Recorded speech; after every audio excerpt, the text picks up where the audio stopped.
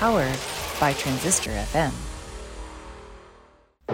Welcome to Friends, Foes, and Neither. Do not adjust your podcatcher settings, because what you're about to hear is real.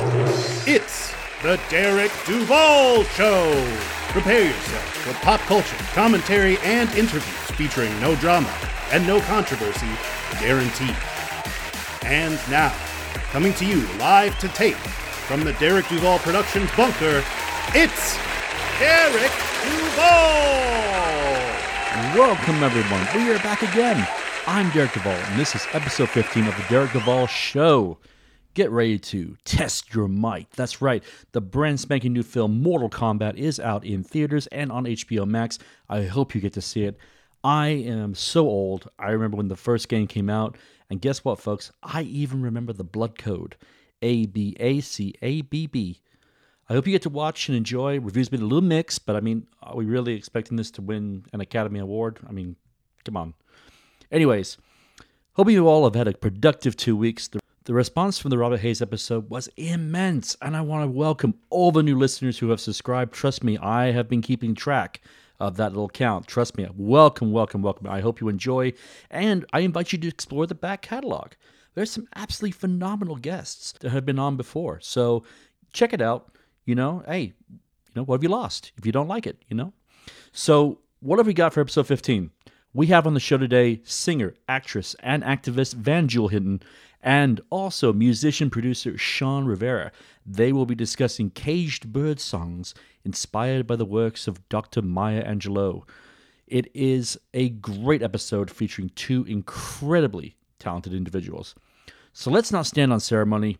Let's just go ahead and just dive right on into it.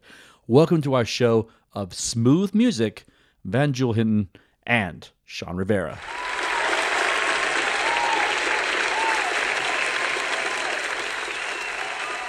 Welcome to the show. How are the both of you? Fantastic. Excellent. Thank you very much. You? I start my questions that reflects the trying times that we are living in. How has the COVID world been treating the both of you? Well, I guess I have to say it's treating me okay because I haven't gotten it, and it's kind of ignoring me, so I'm hoping that it continues to move away from me. I don't want to have a relationship with it. Sean? Right. Well, I'm happy to have a little extra time for introspection and creative projects, but I miss sitting in person with Jewell. Usually we're together in person, kicking it right now. Mm-hmm. So you guys just keep in touch with Zoom or by phone? And Yes, and yes. Yes, absolutely right. Google Hangouts, Zoom, Skype, regular phone. Anything. Yeah. All right. Well, Jewell, I have been reading about your career. It is truly a reflection of almost a Renaissance life. You've had your hands in almost everything, and to me alone, that is pretty much incredible. So let's take it back to the start. From what I understand, you grew up in foster care, and you found yourself performing at an early age. Was it a natural fit right away, or did it take a little bit of time to get you feel comfortable with it? Yeah, I've been singing. I was told I was singing since I was 4. And my foster mother was an opera singer. And so we used to sing harmonies together, when I was about 5 or 6, and I would do it in schools. So that was the beginning. And then my brother, who was my savior that time, he saved me from so many catastrophes in my life living in the foster home because it was a really bad place to be. It wasn't a good home at all. And so my brother pretty much saved my life and my mind. And but he was a singer as well. So this is something that I've been doing all my life, and it brings me great joy, and hopefully to other people as well. And so that was the beginning, and I'm doing it till this day. So, with your foster mother being an opera singer, any aspirations to try and do the same thing? It just happened. Before I even moved there, I was singing. I was singing like Stormy Weather when I was living with my cousins before we went into foster care. And so it's just been a part of who I am and who I've been all my life. So it's my release. It's the gift that I'm thankful that I have. And I really wanted to make a difference in other people's lives. That's why I started writing my own material. But I just love it. It's always been with me and always will be. I always say the two universal languages is mathematics and music. Yes. I find it to be very, very true. Music is emotional math. Shawn, you too. You've had quite an education. Temple, University of the Arts. Did you always have a mind of being in the music business of some kind? Well, similar to Van, I had a troubling childhood, and I was raised by my mother, who was and still is blind, and my father, who was a career criminal, God rest his soul. And I was fortunate enough to go to Philadelphia's #1 high school, which at the time was and still is Central High School of Philadelphia, college preparatory. And I turned down Ivy League scholarships to sing in a street corner group in Philadelphia, which eventually wound up having the #1 song in the country. So that's how I got into the industry. On a fluke, I guess you could say that I had more faith in music and the industry than I did in academia at the time. And I followed my heart, and it led me all the way to the top of the Billboard charts back in 1996, and then a Grammy nomination in 1998 for Best R&B Vocal Performance Group or Duo. That's incredible. That is absolutely incredible. Benjo, I want to ask you something now. Based on what I've read, you performed at the historic Apollo Theater. Am I correct? Yes. Probably, in my opinion, in the top 5 of pretty much the most cherished concert venues, maybe in the world. Well, it's not probably what you think, because I was about 16, and I was in a group. We called ourselves the Temptation Sensations, and so we were about 16, and my friend's parents, there were 2 sisters and myself. We drove to New York. I was living in Connecticut, where I grew up, and so we went to audition for one of the. It was a talent night, and so if you win, then you move on and on and on. So we went there just for the audition, and we were in our school clothes. I had this mohair, like suit on and boots, and we were just looking casual.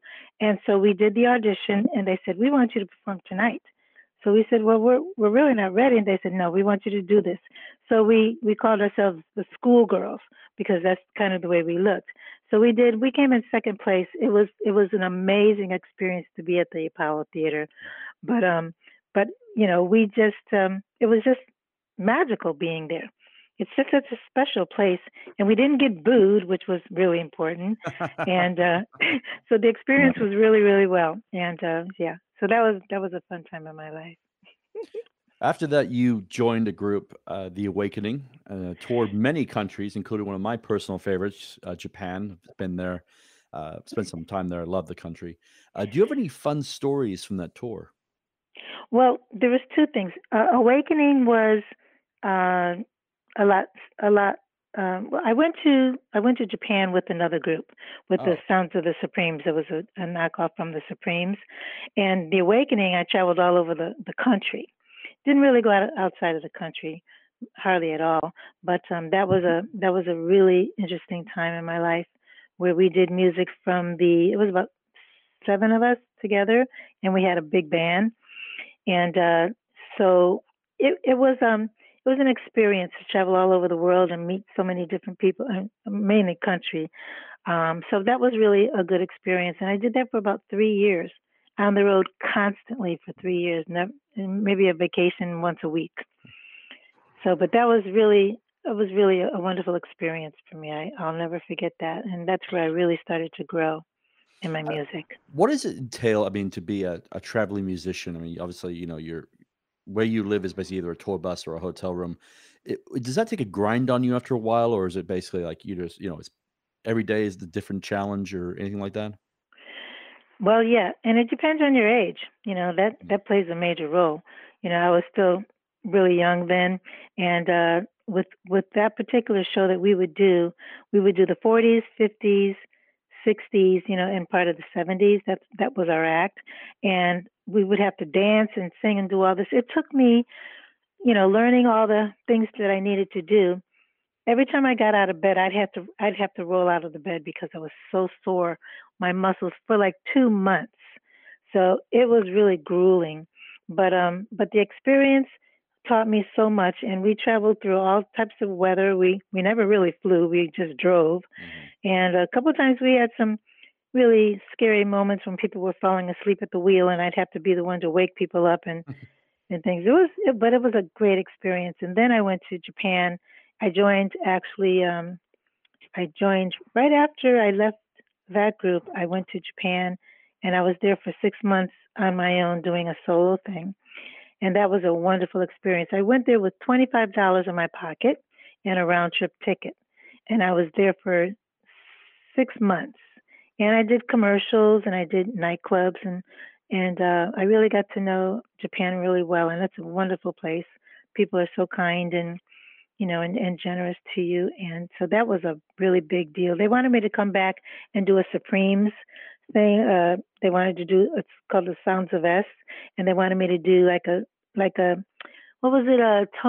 Not Tony Orlando and Dawn, but it was kind of like that where you do with skits in the middle of your songs and that. So it was a great experience. But I was really glad to get back home.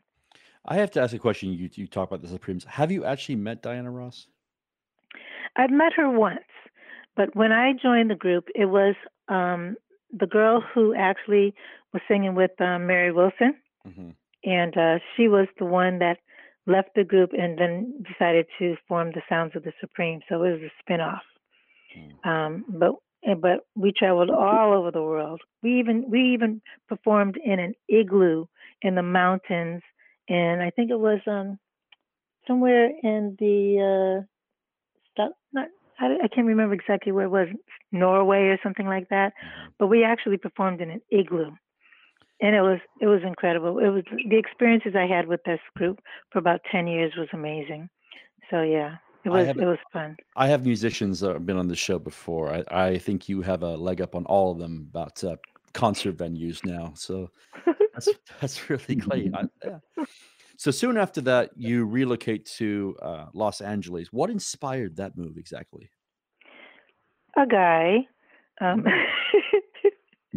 When I was before I went to Japan, and in fact I wouldn't have even had that trip, but a friend, this guy that I was dating at the time, knew he was like a manager. He was like a boxing manager, so he had connections with Japan.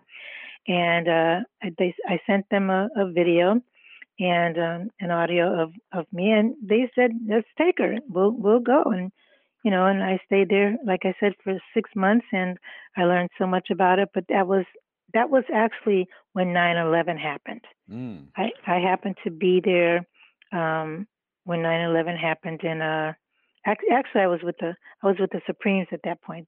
That's the second time I went to Japan. Yeah, that was a really scary time with the Supremes. So, but yeah, there's so many pieces. It's really hard to like put it all in order. But it was just so many places that I've been all over the world, pretty much in just about every country you can think of. And the experience of learning and knowing that we really are all alike. And that's what human family is about. And by me experiencing that and traveling so much, you can really see that we really all want the same things. We want to be recognized, we want to be loved, and we want to be heard. And I think those are the things that I took away from all of my travels. I think that's the three words that actually the reason why I do this show. I think it's loved to be, and especially to be heard, because like everybody has a voice, everybody has an opinion, everybody should have a platform. But yes, there you go. So I got to ask. So as most aspiring actors and actresses do, you attended the Actors Workshop and found some success in television. Do you have any fond memories of that period of your life? During that time, it was a learning process, and I just wanted to see if I can do it. What I take away from that is, the camera doesn't lie. So if you're not really sure about something, it'll show up. And I just learned about how to be real when whatever you're doing, but especially on camera. It's just something about the camera that I don't know what it is, but it just brings out the real person. And sometimes people feel really weird when they're looking at someone on TV and they're going, something's not comfortable or something's not right. Or when you look again at another person, you can see that, wow, I really can relate to this person. It's just you have to be genuine. If you're going to do TV, you really got to be genuine.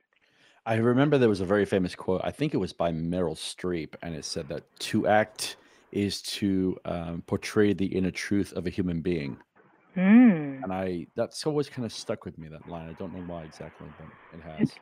That's really important to remember. Thank you. I'm glad you shared that. Shawn, during the Yeah. mid-90s, you were with several recording labels such as Arista and after that DreamWorks. Can you talk about some of your accomplishments during that period? Well, I was first signed to LaFace Records, which was a subsidiary of Arista, distributed through BMG. LaFace Records at the time was helmed by the legendary songwriter Babyface, who at the time had 100 plus top 10 hits. And he had worked with, at the time, Boyz II Men had beat Elvis's record for I'll Make Love to You. And he heard my group As Yet and wanted to sign us. So, like I mentioned before, I was already being courted by a few Ivy League universities, but my heart was in music, and I took an indefinite leave of absence because I was at University of the Arts for Jazz Voice at one point, and they said, look, you're lucky if you can find a job when you come out of college, or you can take this opportunity, and if it doesn't work out, just come back. So I moved to LA, and our first record, self-titled album, was actually featured. Our first single was featured on the Nutty Professor soundtrack with Eddie Murphy. And we got to meet the cast and oh man. Oh, let's just say that it was never the same. We went number one Billboard. Then our second single was a song that I produced and arranged with Babyface and David Foster, the legendary David Foster, who's responsible for everyone from Aretha Franklin to Earth, Wind and Fire, Chicago, you name it. So when David Foster heard my arrangement, he said, you know what? I want to bring in Peter Cetera to be a guest artist on your record. And I was blown away. So that was kind of my first professional production. And it was a tough act to follow. And it got nominated for a Grammy in 1998. We toured 40 countries. And much like Van, when you're young, the touring, you can withstand more. But it got to a point where, people would tell us, oh, there's all these girls waiting for you in the lobby. And I'm like, I'm tired. Tell them I said thanks, but no thanks. I'm going to sleep. That's awesome. For some reason, I can't explain lately, I've been listening to a lot of Aretha Franklin. I was never really a big fan until, I don't know, the last couple of weeks. For some reason, she popped up on something I was watching, and I just started, how you get stuck in the cycle of YouTube. The rabbit hole. And that was just song after song after song. And I was blown away. I was never really aware of her, which is weird because of such a music lover I am. But yeah, what a voice. What a powerful instrument she had. I had a chance to meet her at a Clive Davis record release party. Clive Davis was throwing a party for Alicia Keys for her record release. And all of the artists underneath Arista, which included Aretha Franklin, Whitney Houston, all the bad boy artists, Sean Puffy Combs, and Usher, TLC, Tony Braxton. So I see Aretha Franklin, and she's dancing with her shoes off and a slice of pizza in each hand. She was so real. Talk about what Van said about being real. What you see is what you get with Aretha. God rest her soul. There was no two sides to her. She is and was who you saw then. And it's amazing that no matter when you're introduced to her, you feel that connection right away. You didn't grow up having a background necessarily being exposed to her, but she still managed to pierce your soul. And that was one of her amazing gifts. And I miss her already. I saw a video of her performing at the Kennedy Center Honors, and she brought President Obama to a little bit of a tear there. I was very, very... just shows you the influence that she had. So yes, indeed. All right, Ben, you take a turn in your career to focus on music, signing with Ian Mark and Casablanca.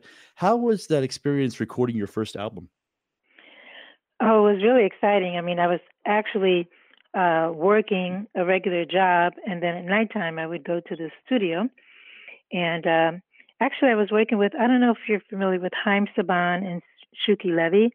They were my producers, and Haim Saban, he you can just look him up one day. He's a pretty powerful person. And Shuki Levy actually wrote a lot of theme songs like for Dallas and Falcon Crest and Inspector Gadget. Yeah, and he also created the Power Rangers, And so they were my producers, and that was a really fun time, and working with Casablanca, and I met Donna Summer and so many other people there, and it was just a wonderful time. And when my album was ready to be released, I was getting ready to go on the Merv Griffin show in Vegas, and everything stopped. The album was done, everything was in place, and Polygram, I think it was Polygram that bought out Casablanca at that time. And so they didn't pick up any new artists. And that's where it stopped right there. And I had an opportunity to go to Europe, some European countries, and they wanted me to perform there and to do albums there. But my manager at the time he wasn't in the right frame of mind, and he really messed up that deal. So that just went away. But I had the experience, and I enjoyed it, and those are the things that I really remember. I later did some music with Donna Summer, and it was the Rock and Roll New Year's Eve, and so I did background vocals with her. Did Clark Rock New Year's Eve? Yeah. Ah. Yeah, it was great. It was, I think, around 2006. So yeah, I was doing some background vocals with her, which was amazing. She's just, to be with her on stage it's like, you can't even imagine how powerful that was and how wonderful it was. And she's so kind. She was so kind. That's one of the questions I was going to ask next, because obviously, like I said, you both have dropped some pretty big names there. Is when you meet these other artists, and these are pretty, I mean, we're talking, these are Rock and Roll Hall of Fame names, artists. Are they supportive of you? Are they, do they give you words of inspiration, or is it just kind of like, well, good luck to you, and what have you? That's a good question. The only thing that Donna said to me was, do you think I should wear my dress up higher up here, or what? And those kind of things. She never really talked to me about too much, but she was always really kind. And I've met her before briefly, but she was always so kind and just real. I still really miss her to this day. She was just a real person. She was not trying to be anything that she wasn't. She was just herself, and you can feel that about her, the genuine qualities that she had. So it was a pleasure and an honor. I also did the same thing with Nancy Wilson. We worked with her too for a little while. That was another experience that was really good. I don't have anything negative to say about anyone that I've worked with on a professional level. They were kind, they were genuine, they were sincere, and I'm glad I had that kind of experience. I love hearing that. I absolutely do. That warms my heart. All right, so that brings us next to the Platters. Let's talk about that one. Oof. Well, the Platters, I joined the group. We called ourselves Platinum because we really couldn't use the name Platters anymore. And one of the original people that were involved with the Platters, I sang with, and we just traveled to Mexico. We traveled everywhere, and we shared the stage with a lot of different artists at that time. Little Anthony and the Imperials. We sang with them, and that was really fun. And I got to talk to them about. It's nice because you get a chance to spend a one-on-one with them. And I said, you guys still sound so amazing. What is it that makes you, go the way you go? And they said, practice, practice, practice. So I said, okay, that's what I need to do, because they were, so strong. They sound exactly the same as they did maybe 30 years ago. So just having those meetings with people and getting information. I was always wanting to ask questions about how this and how that, because, inside information to me is everything. And you can take that with you, and that helps you grow. So that was important to me. How do you get to Carnegie Hall? Practice, practice, practice. Exactly. Exactly right. So around this point, you and Shawn's paths cross, and you become the founder and CEO of Smooch Music. And Shawn, I believe you are the operating officer. Am I correct? Yes. What wound up happening, thanks to Troy Hinton, Van's son, he heard a project I was working on, which originally was, it was inspired by Dr. Angelou's work. and I'd recorded a few songs, and he says, you need to meet my mom and her husband, and I think they would really be interested in this project. And I thought, oh, okay, maybe they want to invest in it because there's a lot of legal work that has to go in there, blah, blah, blah. And next thing you know, they offered me a job. Like, hey, we want to build a company, and you're just the guy to help us. We want you to be on the team. So instead of them investing in just the project, I felt like they were investing in me, and it was so touching. We just hit it off right away because, as you can tell, Van and I have very similar walks of life that happened to converge, and there was some greater force at work than just our egos bringing this project together. We're already both big fans of Dr. Angelou, but when I was introduced to Van and Smooch music became a reality, it was the difference between just having a great idea and seeing it come to fruition and actually sitting in the living room with Dr. Angelou working on the record together. That brings me to my next question is, how did the introduction to the legendary Dr. Angelou happen? This is going to be really funny. Okay, Shawn, you have to take that one. Okay. I'd worked on some music, and this is the short version. I know you said we had like 4 hours, but the project took 7 years to get to the end point, so I don't want to. But make a long story short, so Van's son introduces me to Van, and all of the music that I'd recorded up to that point was done with musicians who were not paid. They did it because, they loved the concept. And I was basically singing, and whoever wanted to put guitars behind it or put music behind it, I said, look, let's just all get together.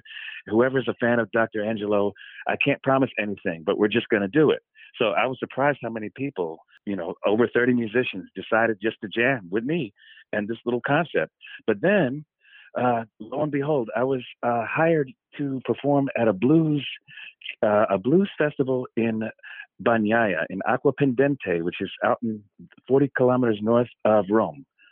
So I'm in Italy at this little blues festival, and the keyboard player's mom invites me to her house. So I go to the house, and on the wall, I see this picture of Margaret Courtney Clark and Dr. Angelou. And Margaret Courtney Clark is my keyboard player's mom. And when I say my keyboard player, right, this guy, he was Pink's music director, Christina Aguilera's music director, Natalie Cole's music director, Rick James' music director, Bobby Brown's music director, you name it. This guy's like, one of the most hired session players in Los Angeles. And his dad was the whistler from The Good, the Bad, and the Ugly, Oh, yeah. So he worked with Ennio Morricone. He's the actual whistle on all of those famous movies, The Fistful of Dollars, The Good, the Bad, and the Ugly. So I said, oh, you have a picture with Dr. Maya Angelou. I've always wanted to work with her. And she says, oh, I didn't just take the picture. I wrote 4 books with Dr. Angelou. And I stopped in my tracks and I said, I had this idea of wanting to like make her poetry into music. And she looks at me and says, do it. And the way she said it, I had chills on the back of my neck. I couldn't believe it. Now I had to do it. Because I just felt like without saying it, she was already telling me that if it got done, that she could take it to Maya. And I asked her son later, I said, what does it mean? What does she mean when she said do it? He says, you better do it. You better do it. So I came back this has been 2007. I came back to Los Angeles and just kept recording.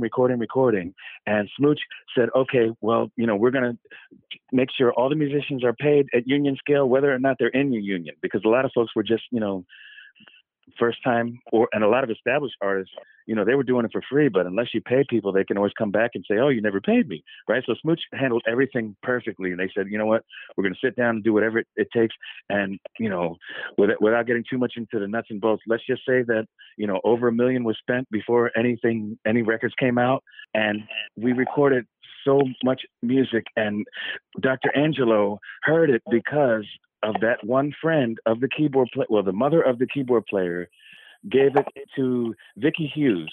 And Vicky Hughes is part of Dr. Angelou's family. Vicky Hughes took it to a Thanksgiving party and played it during the village Thanksgiving party before we had ever even met her. They loved it. And we were not invited. When I say we weren't invited, this is where the story gets fun. So what happened was Margaret Courtney Clark says to me, there's a party at Mar-a-Lago. Yes, Trump's Mar-a-Lago. And you're not invited, but here's the dress code. And if you happen to show up, I don't know you, right? And I asked her son again. I said, what does she mean when she says she's giving me all the information, but telling me, should I not go? He says, you better go. So Smooch is like, okay, we're getting you on the plane. We're booking you a room at Mar-a-Lago. You're going to go and meet with Dr. Angelou. We're going to crash the party. So I get in line thinking, oh my goodness, they're going to ask for my name. And, I got my little, outfit on, but, oh man, I could go to jail right now. Right. And I had a dream the night before. I couldn't really sleep, but I had a dream that Dr. Angelou was wearing this red dress, like she was wearing a long flowing red dress. So I get to the Mar-a-Lago and I'm walking in the hallway and I'm thinking she's going to be like in the VIP in the back somewhere. But no, Dr. Angelou is sitting in the front, greeting everyone wearing a red dress. She's in the front, like checking people in. Like, this is my party and I want to look everyone in the eye and welcome you personally to my 80th birthday party. Man, I had to fight back the tears, I tell you. And I have the picture of that too. Oh, wow. Mm-hmm. Her grandson took the picture. And I said, Dr. Angelou, I'm the gentleman who's been making that music with you. She said, I know who you are. Enjoy the party. Welcome. And I'm like, Classic. Oh, man. I'll tell you. Hey there, Planet Earth. We are going to go ahead and take a quick break, give you a chance to, refresh that drink or, go to the bathroom. And then during that time, we will be spotlighting two great friends of the show and a plug for our sponsor. Don't worry, we'll be right back in a few minutes. Hello there, Gigawater Gang. I'm Keena, the host of the boozy and delightfully foul-mouthed comedy podcast, Historical AF. I'm a nerdy public historian that is joined by a special guest each week to deliver funny, weird, spooky, and morbid historical nuggets you never knew you needed in your ear holes. Past topics have included the magical manhood of Russia's Mad Monk Rasputin, my hot take that aliens did not build the pyramids, serial killers that both my parents happened to meet as children. Listen, I know what you're thinking, Keena, how do you even exist right now? Also, who was it? All right, I'll tell you. Spoiler alert, it was John Wayne Gacy and Mark Allen Smith.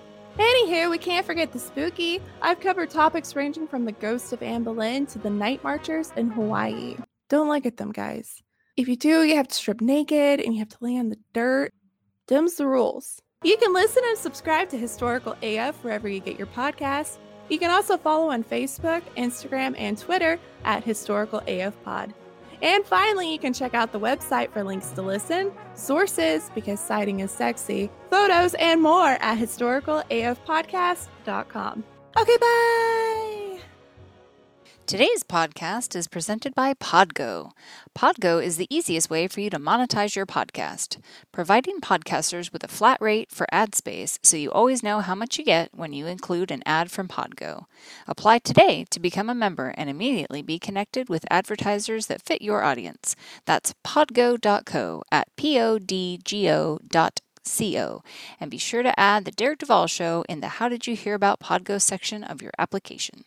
Hi guys, I'm John. And I'm Frank, and we're the hosts of a general discussion comedy show out of Brooklyn, New York called The Basement Surge.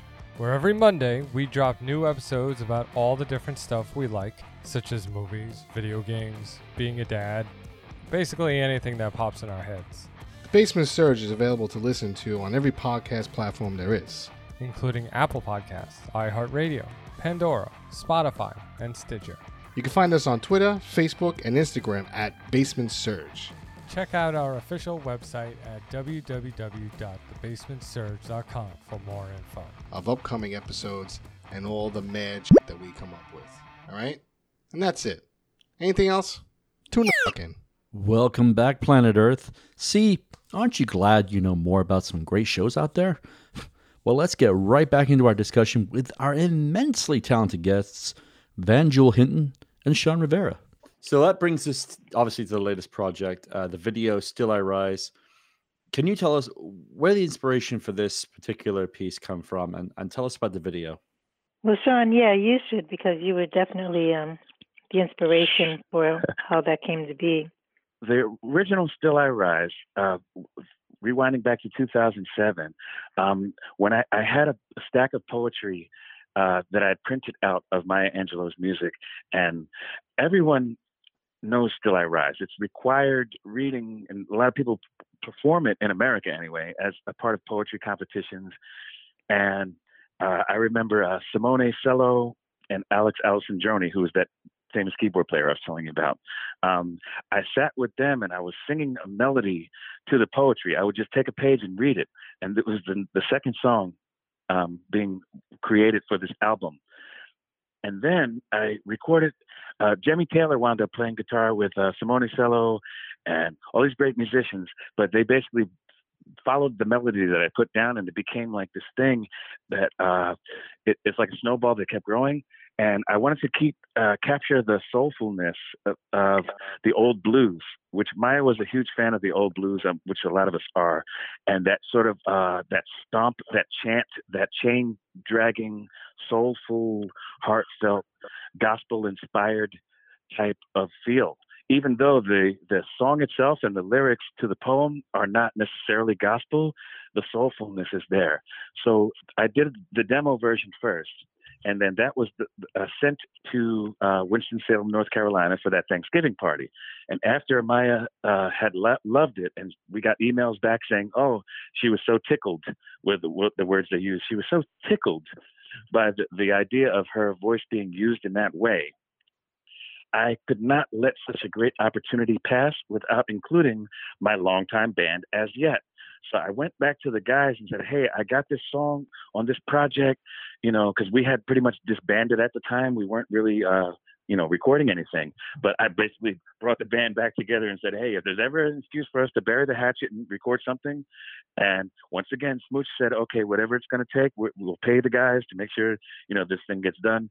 And I basically swapped out my demo vocals for the much better lead vocals of the rest of the group, singing their hearts out. And it's the last song we recorded together with the original members. And it turns out that it was a perfect fit. And with the video, thanks to Van had suggested during one of our conference calls, like we do like a weekly conference call with a team of people to make sure that this thing is going right and that we're handling all the aspects of the project.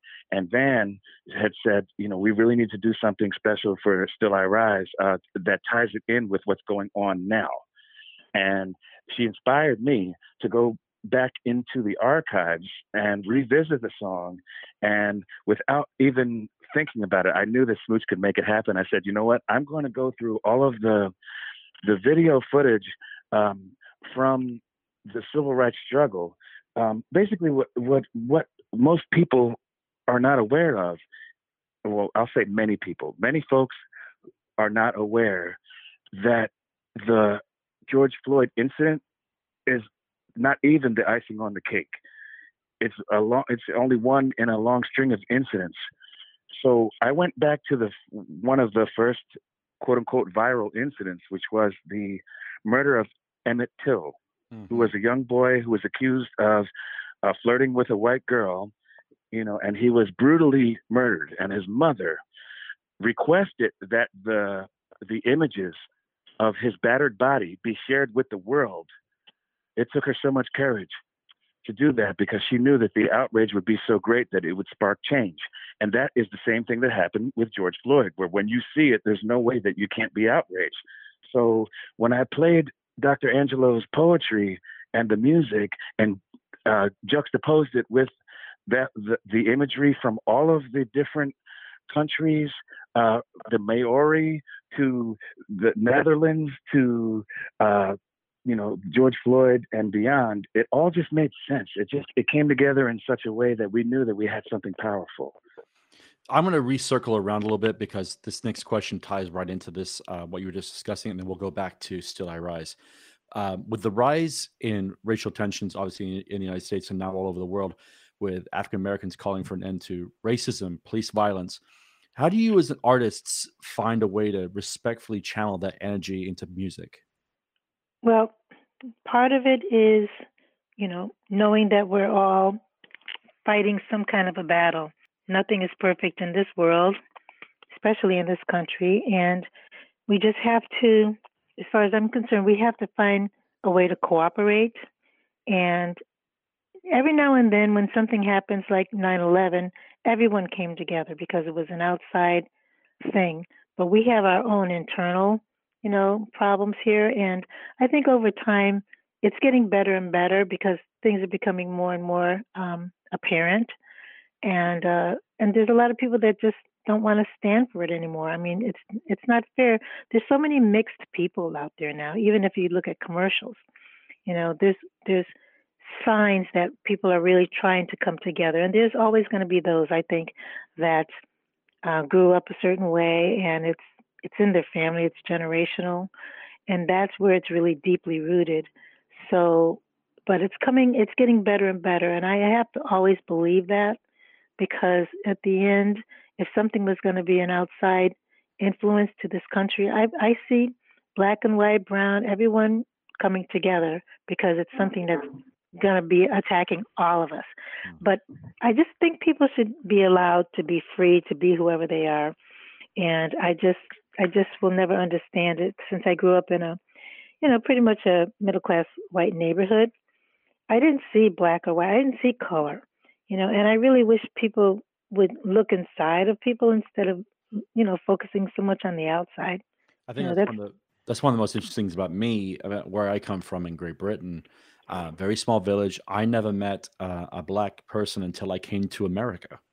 It's as simple as that. When I immigrated to the United States, there was one black boy in my class, and it was like, you see it on TV, and then finally see an African American in person, and it was, thankfully he took mercy on me because I had the weirdest questions because I was a young boy. But can I touch your hair? No, I'm kidding. Sorry, no, it's fine. And him and I, we kept in contact all the way till I think until I was in my 20s, and then we lost contact with each other when I went to the military. But he was. It was real education. I was invited to his house, and I sat down and had dinner with his family. It's not good to judge anybody. I mean, nobody's perfect, and we were born this way. Mm-hmm. It's not that we chose it. So I just think that people need to be in cooperation and just allow people to be who they are.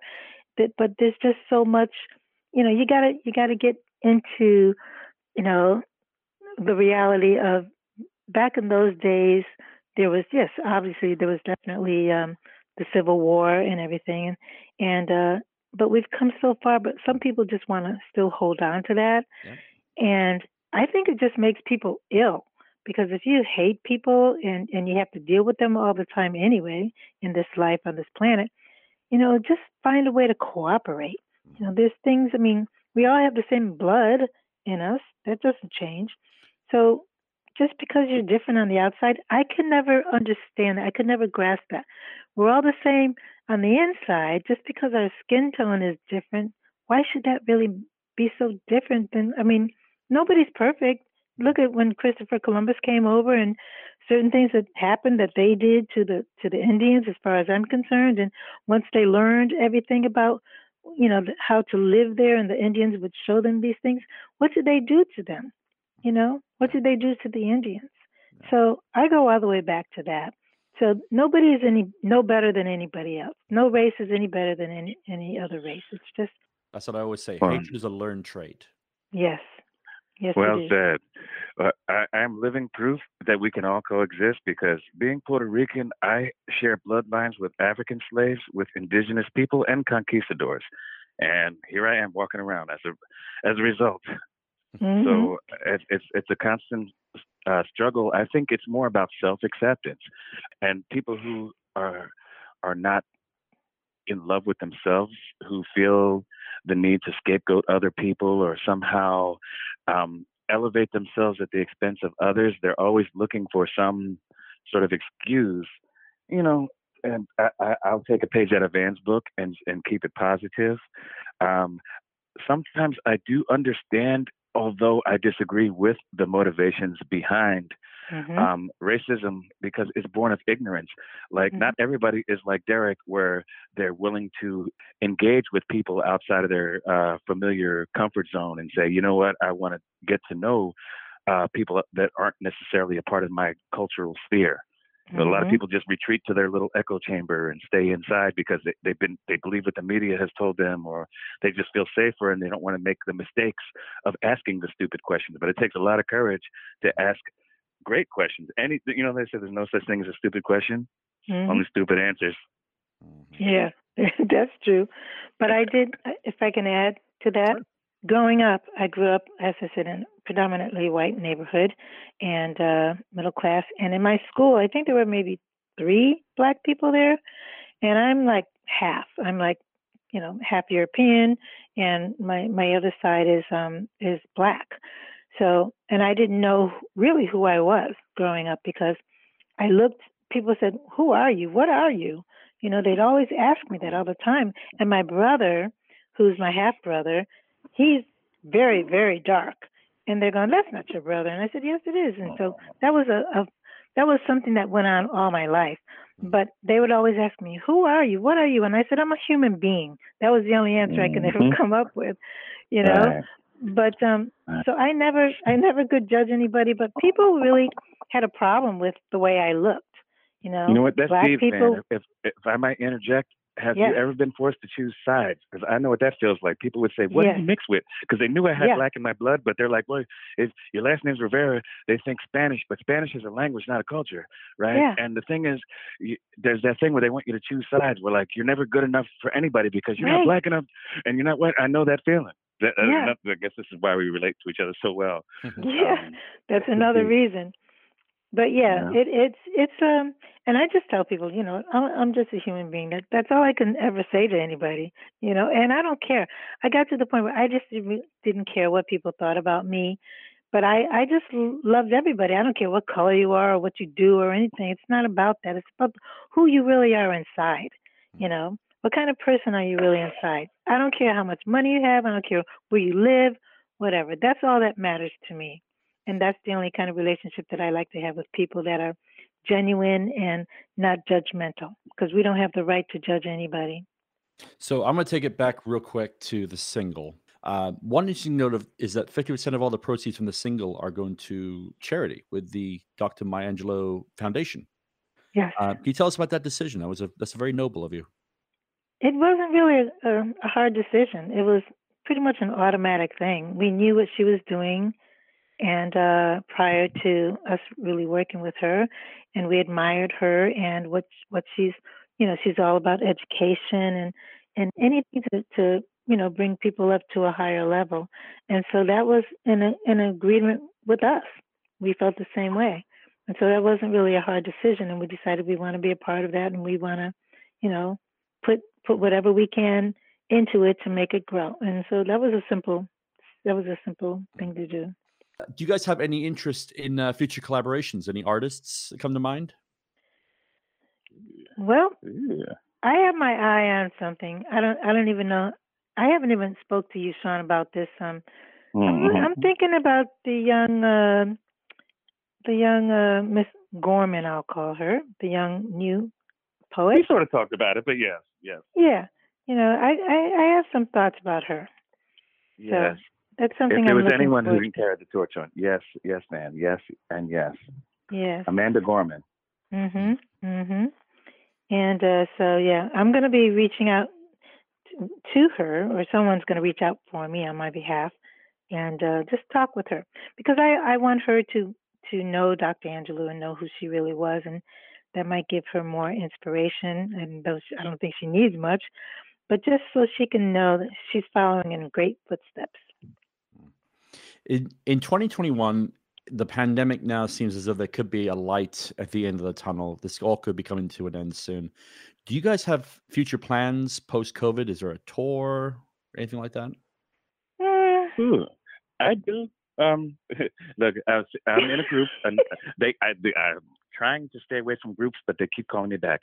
But no, I actually met some gentlemen from my hometown who are like family to me. They have been in the legacy of the Philly soul R&B sound, and we're almost finished our first record. We have a few singles out. The name of the group is VM, aka Viva Mas. Viva Mas is currently available on all streaming platforms. And as soon as they let down the restrictions, we're going on tour together. Nice. That is going to be fabulous. No, my thought is going to be, I'm writing my book, my autobiography about my life, and the last chapters right now is about Dr. Angelou. It's been years since I've been writing this book, and because there's always something new that's being added.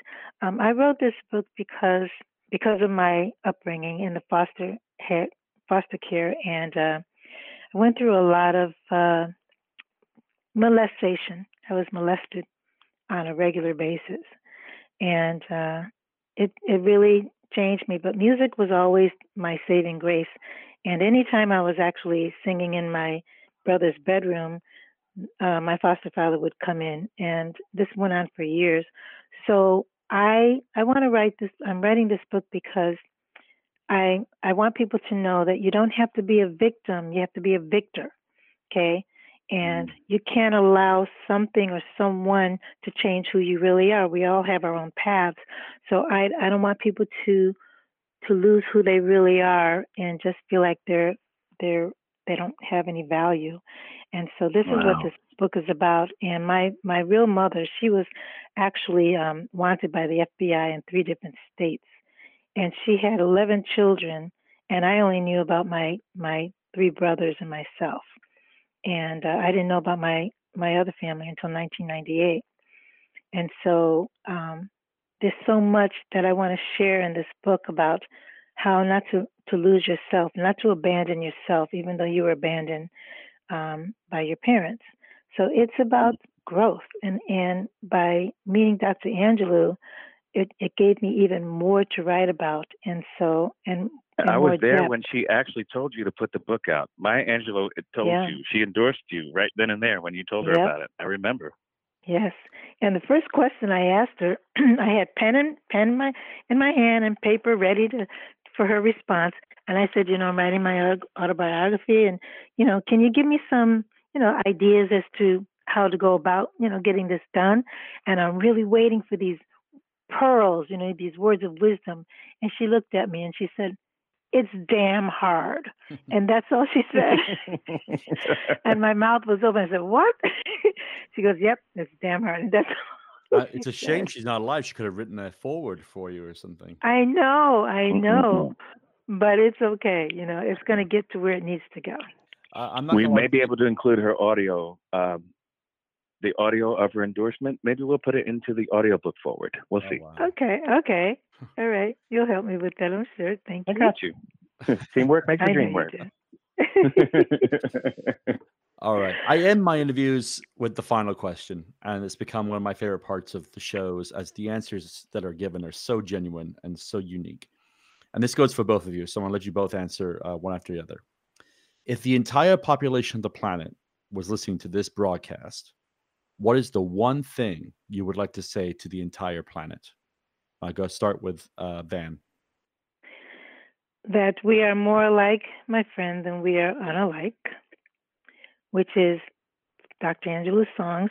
And we're all in this together, on this planet. So it's about cooperation and changing the vibration. We can change the vibration of this planet by just, looking at people from the inside out. That's really what I want to take away. Shawn? Wow, you took my answer, Van. But in the words of Dr. Angelou, you may forget what someone said or what they did, but you'll never forget how they made you feel. So be a rainbow in someone's cloud, because you never know what storm they're going through. Love is the answer. Yep. That's beautiful. Amen to that. Beautiful. All right. Please let my audience know how best to find you both online.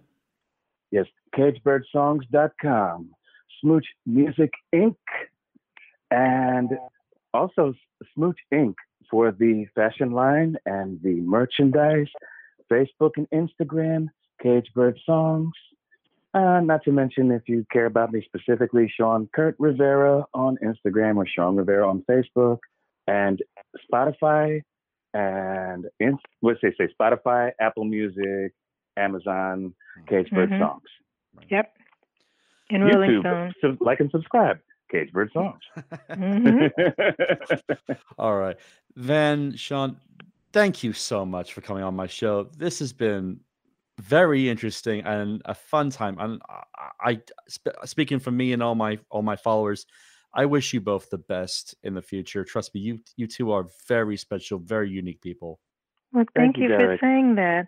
And we love you too. Oh. And I love speaking with you because you're so real, and I can feel that strongly. And you are trying to educate people in ways of being better and more aware. And I appreciate you. Yes, and the cadence of your speech is impeccable. Oh. Yes, that would be Dr. Angelou speaking. Thank you. I might, in fact, actually, when I put that on my website, I might put that as a prose passage of my own. So you might say go. All right. Well, thank you guys so much for coming on the show, and hopefully down the road, any future projects come on back on the show. Well, we have them coming up, so we look forward to talking with you again. All right. All right, guys. Thank you so much. Thank you. And just like that, we come to the end of episode 15 of the Derek Duvall Show. I want to thank Jewell Hinton and Shawn Rivera for their amazing conversation we had. Trust me, I hope we get to hear from them again very soon. They've got some great things going on. Things are going great at the production studios, and I tell you, we have interviewed some absolutely incredible individuals in the last few weeks that we cannot wait to share with you. Believe me, these are amazing interviews. Hey, Derek. I've had some friends ask how might they be able to help support the Derek Duvall Show. It's funny you say that, Mrs. Duvall. I believe they can go to our website, DerekDuvallShow.com, and click at the very bottom of the page the link that says, Buy Me a Coffee. The listener support goes far to bringing quality entertainment day in and day out.